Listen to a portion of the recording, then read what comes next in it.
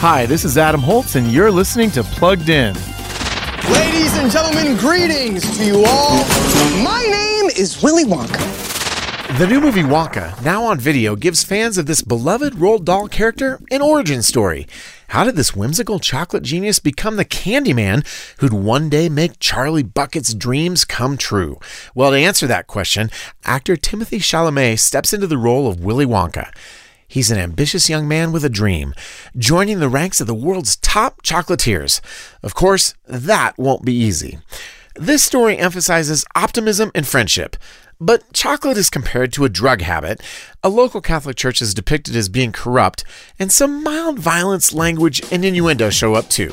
So we're giving Wonka a 3 out of 5 for family friendliness. Read the full review at pluggedin.com/radio. I'm Adam Holtz for Focus on the Family's Plugged In. It's time to level up. Give your kids a safe, faith-focused, and biblically based community, and so much more. Join the Adventures in Odyssey Club. Club members get on-demand access to the exciting Adventures in Odyssey series, including more than 900 episodes. With faith-building activities, parental controls, and a safe online community, the Adventures in Odyssey Club could be your best adventure yet. Learn more and start your free trial at adventuresinodyssey.com/radio.